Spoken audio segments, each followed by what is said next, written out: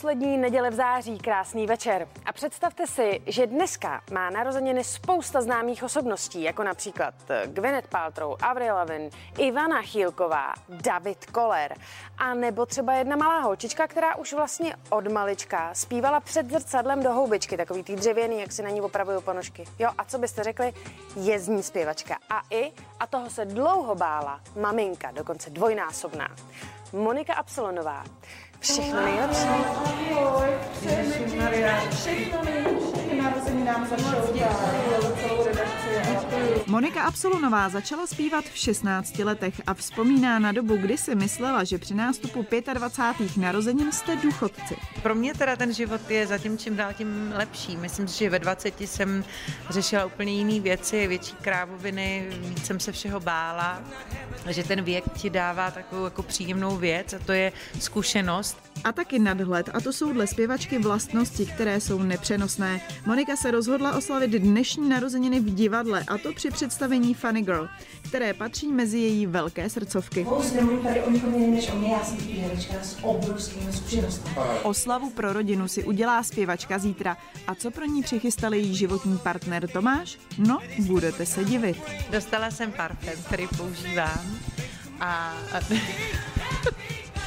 dostala jsem, my jsme si jako pořídili chalupu a dneska zrovna jsem se tomu smála, když mi to jako předával. Prostě jsem dostala voucher do jednoho obchodu, kde prodávají ložní prádlo a ručníky.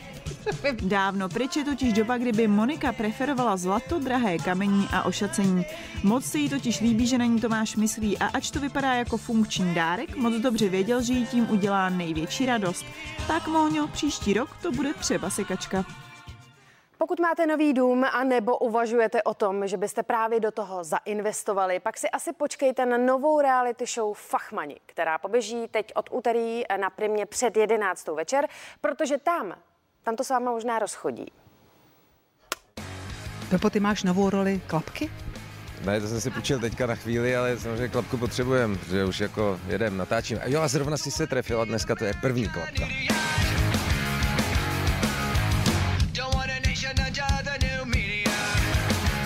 Ve svém pořadu ukazuju, jak dělám rukama. Tady jsem dostal trošku jinou roli. Já tady byl v podstatě v roli takového poradce mému kolegovi Karlovi, který si vlastně pořídil nemovitost a tu potřebuje zrekonstruovat. Divák uvidí pod pokličku úplně všemu, takže jedna věc je, že uvidí celý ten postup, ale hlavně i ty jednotlivé pasáže, ty jednotlivé práce, které tam budou, takže se může inspirovat, uvidí třeba nějaké novinky, které jsou na trhu ve stavebnictví. No a nebude chybět ani zábava, protože jsme se snažili to trošku propojit, takže jsem si pozval Karla Hinka, který tam se mnou v podstatě udělal takový průvodce. No, takže a jinak my jsme jako kámoši, bych řekl. Každou chvíli teda Karel na mě něco přichystá, takže já jsem takový otloukánek pořadu. Tím způsobem kvůli tomu jsem tam byl najmutej, aby ten pořad byl vtipný, tak uvidíme, jestli to i vyjde. No. Co myslíš, že to teda divákům přinese? Tak divák si z toho určitě vezme, že se mě podařilo koupit barák za neskutečný prachy, takže asi budou přemýšlet, kde jsem na to vzal. Takže si z toho určitě odnesou, že berou méně než já a možná to bude trošku mrzet a aspoň je pobavíme teda forkama. A Fachmani jsou tady.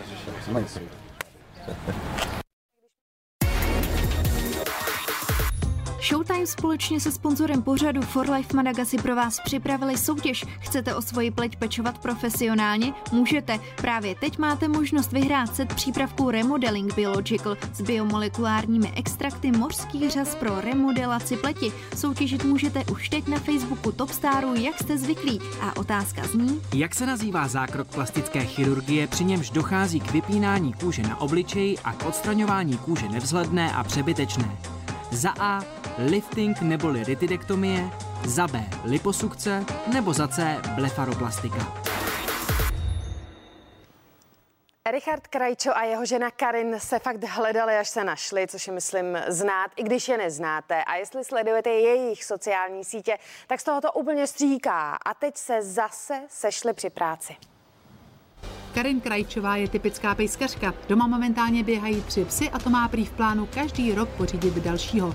Navíc podporuje psí útulky a tak nebylo těžké kývnout na malou roli ve filmu o psovi Gumpovi.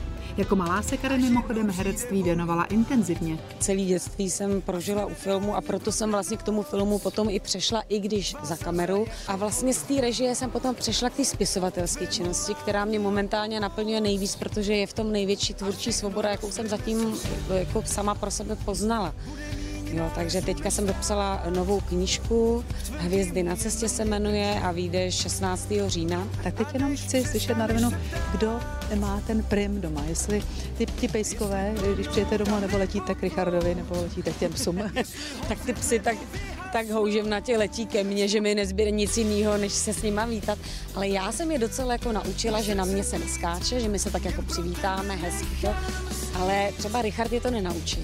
Takže ten, když ráno vstane a jde teda samozřejmě první na toaletu, tak oni na něj skáčou tak šíleně, že jeho bolí ruce a pořád vždycky se rozčuluje, jak to, že na mě skáčete, na ní neskáčete, on nemá až na hlavě.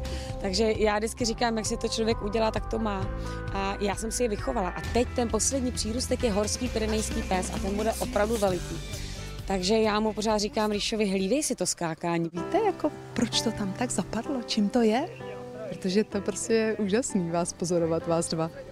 Tak já pořád říkám, že nás tam nahoře jako ukuchtili spolu v takové jedné formičce. No a pak nás rozdělili, poslali nás sem dolů a říkali, tak jo, a když se teď budete hodně snažit a budete hodný a uděláte všechno to, co máte a splníte si všechny ty možný plány, tak my vás potom spojíme za odměnu. Je to tak idylický, krásný. Je něco, co byste na tom Richardovi přece jenom jako zmínila? Tak jediná věc, kde by mohl ubrat, je, aby se tolik netrápil, když se nemůže na 385% věnovat svým dětem.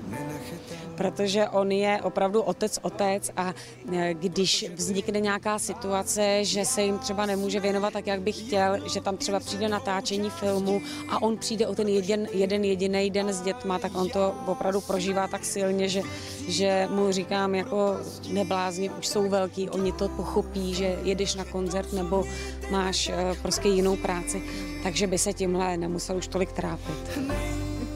Jinak bylo vidět, že je pozornej velmi, teda i tady na place, jakože vás opečovává. On je takový rytíř, no. Karel Heřmánek vedl přes 30 let divadlo bez zábradlí a teď je prý na čase to celé předat mladší generaci. No tak asi jo. Karle, vy jste se po 30 letech rozhodl opustit vedení divadla a předat svou funkci někomu jinému. Komu? No synům právě těm starším Kájovi a Pepovi. Pepa to je takový intelektuál, teďka dělal vlastně dramaturgický plán na 5 let a myslím si, že to udělal moc hezky teda, z toho mám radost. Kdyby se to všechno povedlo, tak by to bylo fajn. Co vás přimělo k tomuto rozhodnutí? No už jsem z toho unavený, už si chci odpočinout, jenom hrát a režírovat, ale už ne mít na bedrech prostě to vedení. Tatínek mě poprosil, abych mu s tím nějak jako pomohl trochu, protože už z toho má jako pokrk, což velice chápu. Tak uvidím, no, co všechno bude, co se musím naučit a jak se na to připravím. Kdy budete předávat vedení synům? No jestli to doklepeme prostě do nového roku, no a tak od nového roku. Vy jste se teď fotili pro kalendář Proměny. Chantal Poulain, musela vás Chantal přemlouvat? Nemusela, protože mě si líbilo to focení to minulé. Nevím, kde to bylo, jestli před rokem nebo před 2, mu to hrozně utíká. Co jste stvárňovali? Jak vám to šlo? Táta stvárňoval Al Pacina, já jsem byl jako Keanu Reeves. No a když mě k tomu přizvali, tak jsem byl z toho jako nadšenej. Vypadám jako Berlusconi, sice, jako, jo, ale měl bych být jako Al Pacino z filmu Ďáblův advokát. Dáváte mu stále rady, co se týče života i herectví? Ne, už je dospělý a myslím si, že už má jako svůj přehled o světě. No, tak to by nebyl tatínek, kdyby to nedělal. Dává a tak já jsem rád, když mi něco řekne. Říkal, že už ne? No, tak to kecá.